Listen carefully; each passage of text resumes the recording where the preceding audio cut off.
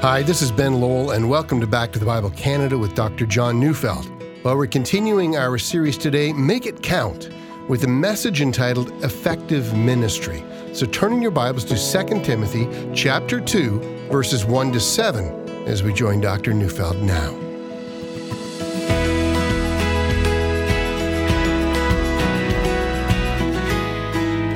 How do you know you're effective at anything? And what I mean to say is that everyone, no matter what enterprise they are engaged in, at some point in time asks the question, how am I doing? Am I a winner or am I losing? Am I making a difference or not? Would it matter if I kept doing what I'm doing, or would anyone even notice if I were to simply walk away from this enterprise? Now, we might be talking about anything from how we're doing at university or trade school, how we're doing at work. How am I doing as a husband and a wife? How am I doing with my kids? How am I doing in my faith? That is it growing or is it stagnant or in retreat? How am I doing in my relationships with others? How am I doing at church, in my small group Bible study, in the area of ministry that I'm presently involved in? And the reason we ask is because there's something that's built into what it means to be human, to want to know how we're doing. No one is satisfied just showing up at a job and just doing the routine and never asking if this is making a difference.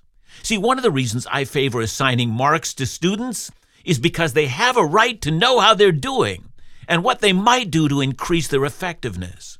Because if we're never told at school, once we get out and start a business, you're going to soon find out how you're doing if you check your sales charts or the bottom line.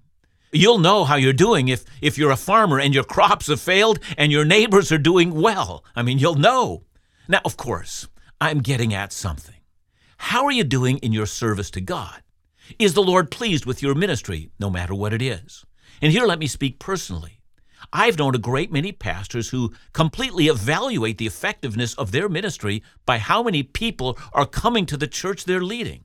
But is that the measure our Lord uses when He evaluates our service?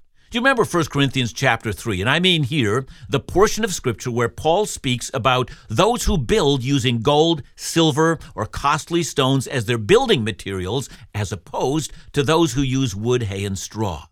Do you also remember that when the fire comes and tests the quality of each person's work?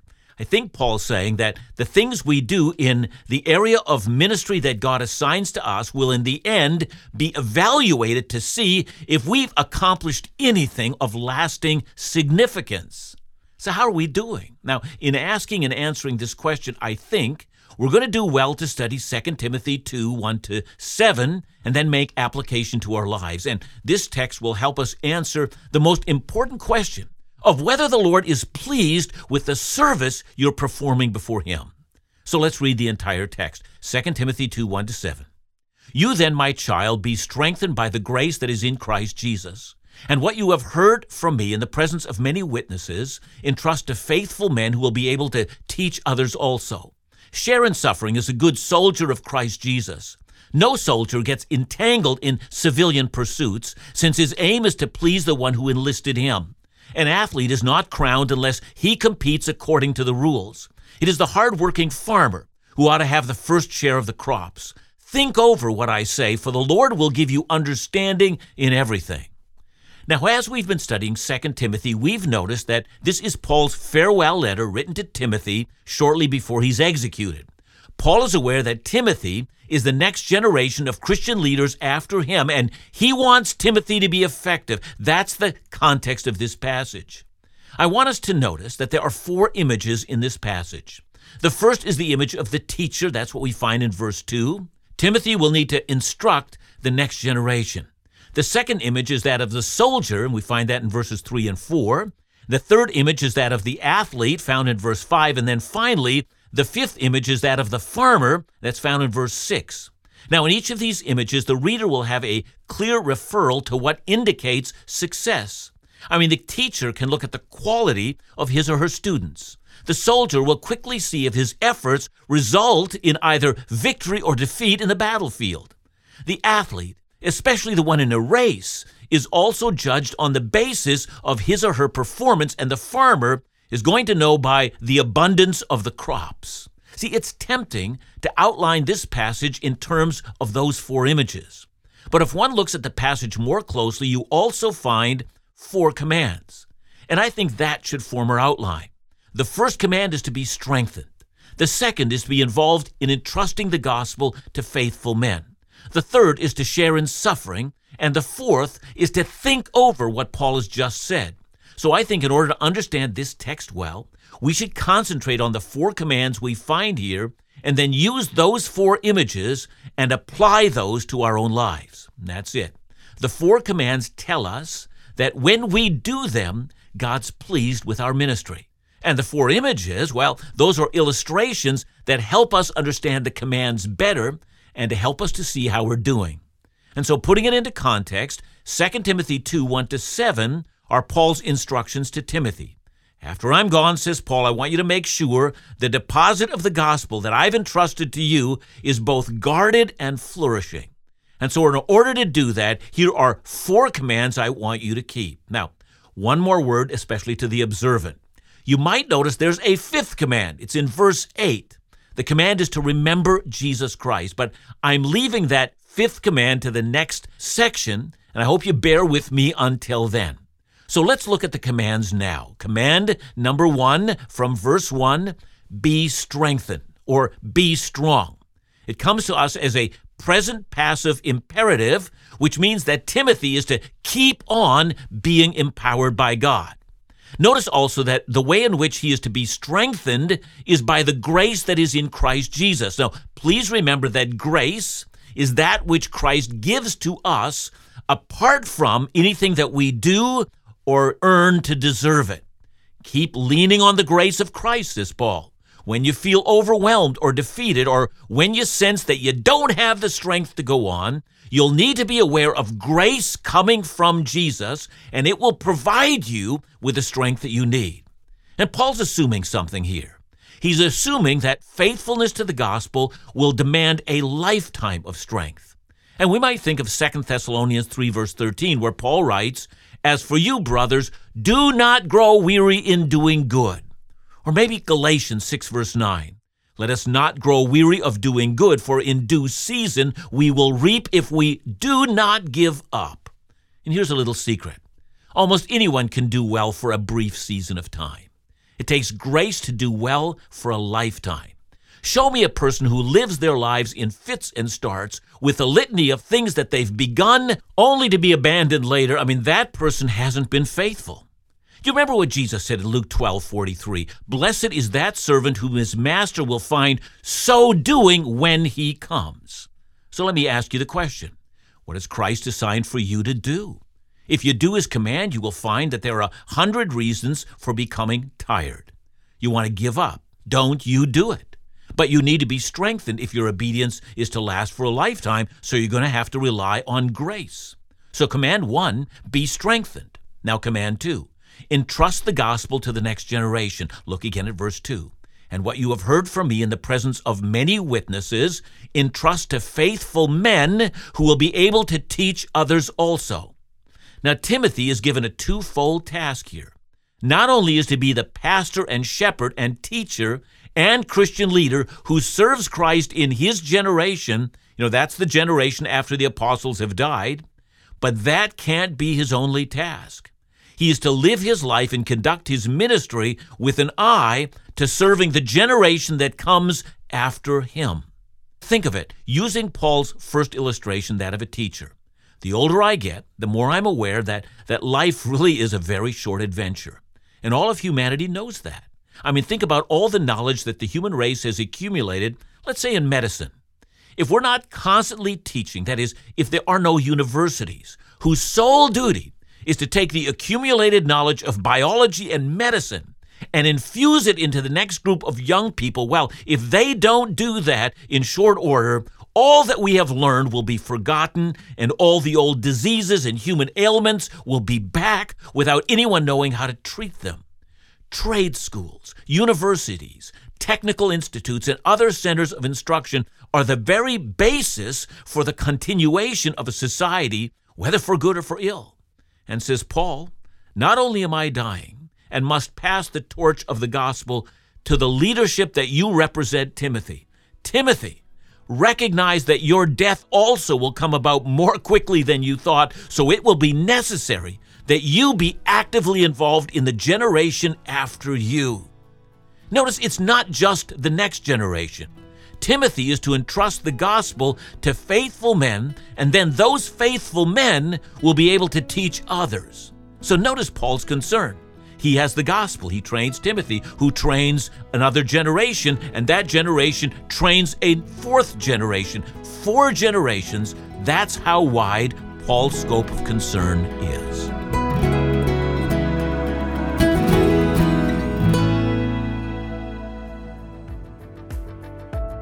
Back to the Bible Canada has a global vision the size of our global mission.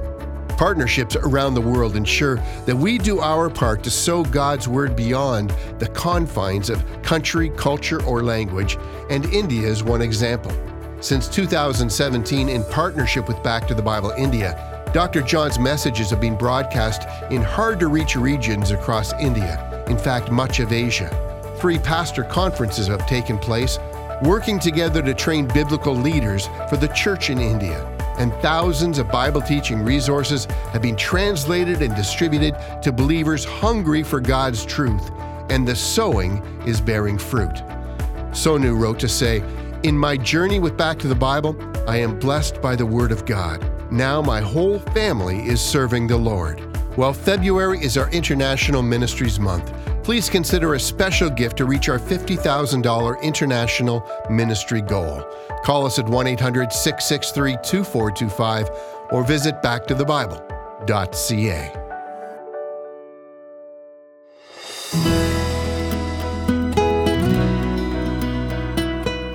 Paul begins his command by speaking about what you have heard from me. No doubt Paul's referring to the foundational truths of the gospel, but no doubt he's also referring to the full slate of everything that he's been teaching Timothy. If you were to apply that fully to your life today, I would suggest every believer become well taught in the book of Romans. So why Romans? Because when Paul wrote the book of Romans, he had up to that time never been there. And furthermore, he writes the Romans both to introduce himself and his teaching to them, but also because he's interested in using the Roman church as a springboard for his campaign to bring the gospel to Spain. And so Paul writes Romans to familiarize that church with everything that he's been teaching. It's a summary. So Romans is the basics of everything that Paul taught everywhere he went. That's what Timothy heard. And so for us today, if we want to apply these things to our own lives, I think it necessary to make sure that every generation of believers knows the basic truths, deeply embeds them into the hearts of the next generation. They should know about their inherent sinfulness. They should know about the propitiatory death of Jesus. They should understand justification by faith. They should understand Adamic sin. They should understand the peace of God. They should know how the old self was crucified with Christ. They should know the nature of their redemption. So you can see there's an important list of things they must understand and appropriate, and then to make sure it's accurately taught. If we don't teach the next generation, people will be going to church, they will be unsaved, and they won't know about salvation.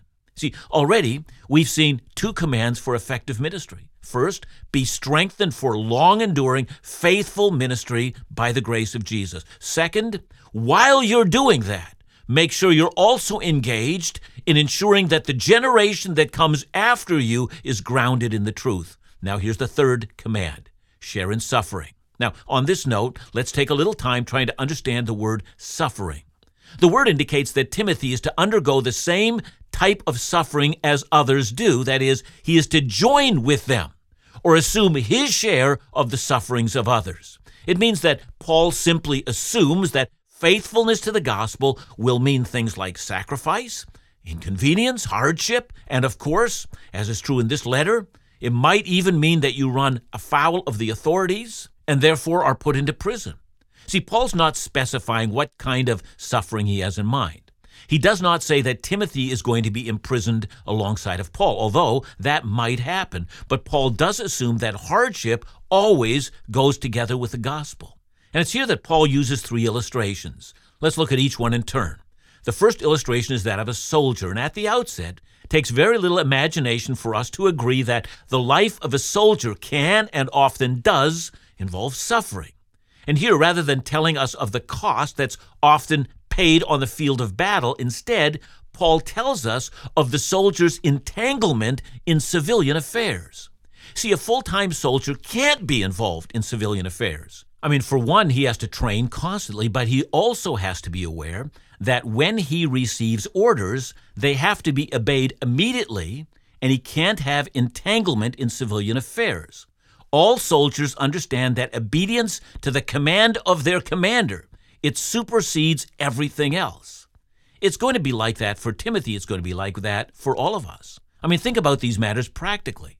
The demands of your calling, to love Christ, to serve him, those commands supersede all other commands, even the calling to love your family. You're a man or woman under orders, and the orders come from Jesus, your commander. That supersedes everything. The task to which you have been called demands your soul, your life, your all. When Christ calls, his call is not the beginning of a negotiation, nor is it a signal that you start to make plans to obey him at some unspecified time in the future. That's not how a military functions, and it can't function that way with Christ. Following Christ demands that our response to his command is always, "Speak, Lord, for your servant hears and will obey no matter the cost." See, I'm amazed at how many young pastors today who, when hearing of a call to serve Christ somewhere, will tell me, no, I would never move far away from my home. So they set out geographical boundaries of where they might serve, and should they be called to serve far away, they assume that they have the right of refusal. That's not a soldier. You can't be a follower of Jesus unless you have the understanding of a soldier. Now, the second illustration is that of an athlete. And here you might think that Paul would use the athlete as an example of training. The agony of waking up each morning and heading out to the gym and weight exercises and running and endurance training and carrying on in such a way that every cell in your body says, "I just want to quit," but you keep on pushing through. Now look, I know that that's the life of a professional athlete, but Paul has a different imagery in mind. Notice he says, no athlete is crowned unless he competes according to the rules. And at first glance, sounds strange. But let's consider what he's saying. The athlete must compete within the structures set out in his or her sport. So if you're a runner, you might have to stay in your lane. You can't begin until the gun sounds, so forth. In other sports, especially team sports, there are a whole set of rules that determine how that sport has to be played. So ignore the rules, you're going to be penalized. Quite possibly, your entire team is going to lose. So let's make application. Think about what Timothy has been called upon to do. He's to preach the apostolic doctrine. That is, he's not permitted to preach on the kinds of things that might interest him. In my own ministry, I was often amazed to hear other pastors wonder on what they should preach on.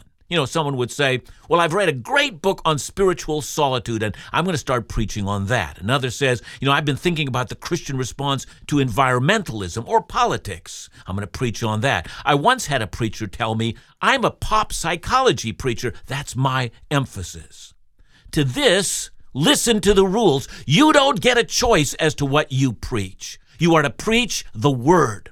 Pay attention to the text in front of you. Explain it line by line, verse by verse. Help people to understand it and to apply it to their lives. Those are the rules.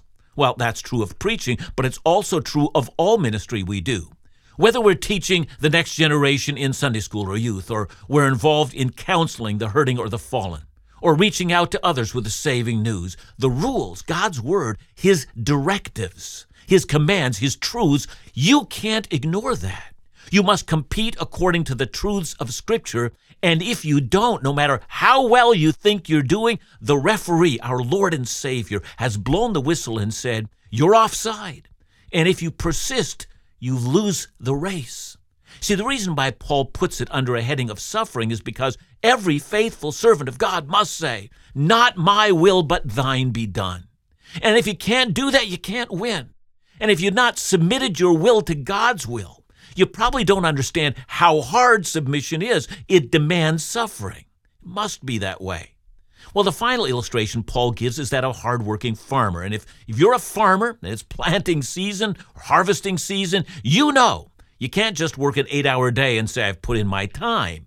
Indeed, all farmers will tell you that you do what needs to be done, regardless of how hard or how long it takes. If you're taken to laziness or you're a sluggard who says, maybe I'll get around to this sometime in the future, well, you're not going to be a farmer very long. I grew up on a dairy farm. I remember at times, especially at harvest, I wanted to be out with my friends, and I learned a very valuable lesson from my dad. The work on the farm would have to be complete first, regardless of the other things I wanted to do. Sacrifice was required. Same's true in ministry. What are the demands that must be attended to? Attend to them. If the gospel must be preached, if the lost must be converted, if the hurting must be healed, if the erring must be corrected, then it must be done. And then in this illustration, Paul adds a phrase. It says, the hardworking farmer should have the first share of the crops. That is, the first blessings of the labor falls on him. His reward is immediate. That's so important lest we grow weary in serving. Keep remembering that the farmer has the greatest reward, so also those who labor in the Lord's service are greatly rewarded. Paul has told us of being strengthened, of making sure the next generation is prepared, about sharing whatever sufferings are required. Then he adds one further command. Think over what I say. You'll need to spend some time both in understanding this and in making application. And then Paul adds a promise. The Lord will give you understanding in everything. He assumes that Timothy is praying over these matters, and he knows that the Holy Spirit will give him insight. I'm sure that was not only true of Timothy, it's also true of us. If you want to be effective in ministry, if you want not to be futile, this is what you must do, this is what you must obey. May the Lord grant us mercy to do exactly those things. John, thanks for your message. I think we'd all agree that the Lord calls us to serve, all of us to serve. But do we get to decide what that service would look like? Often we just simply don't. And there are some people, Ben, and you and I know them, who have gifts that differ from their own desires. But, God gives us his gifts, and let's use them in a way that serves best, and let's do it to his glory, and let's never complain, but let's give grateful thanks to God. Thanks so much, John. And remember to join us again tomorrow as we continue our series, Make It Count, right here on Back to the Bible Canada. Bible teaching you can trust.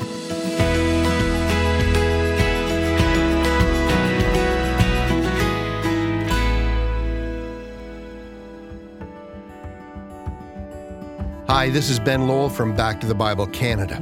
We believe Bible teaching is critical for God's people, and your support is critical in making the daily Bible teaching program with Dr. Neufeld available on this station. But we know there's times when you may miss the radio program, so we want to remind you of all the opportunities available for free for your use and convenience. At backtothebible.ca, you can search through a library of messages and series, both audio and video with Dr. John, but also learn more about our ministry podcasts, YouTube channels, mobile applications, and print resources.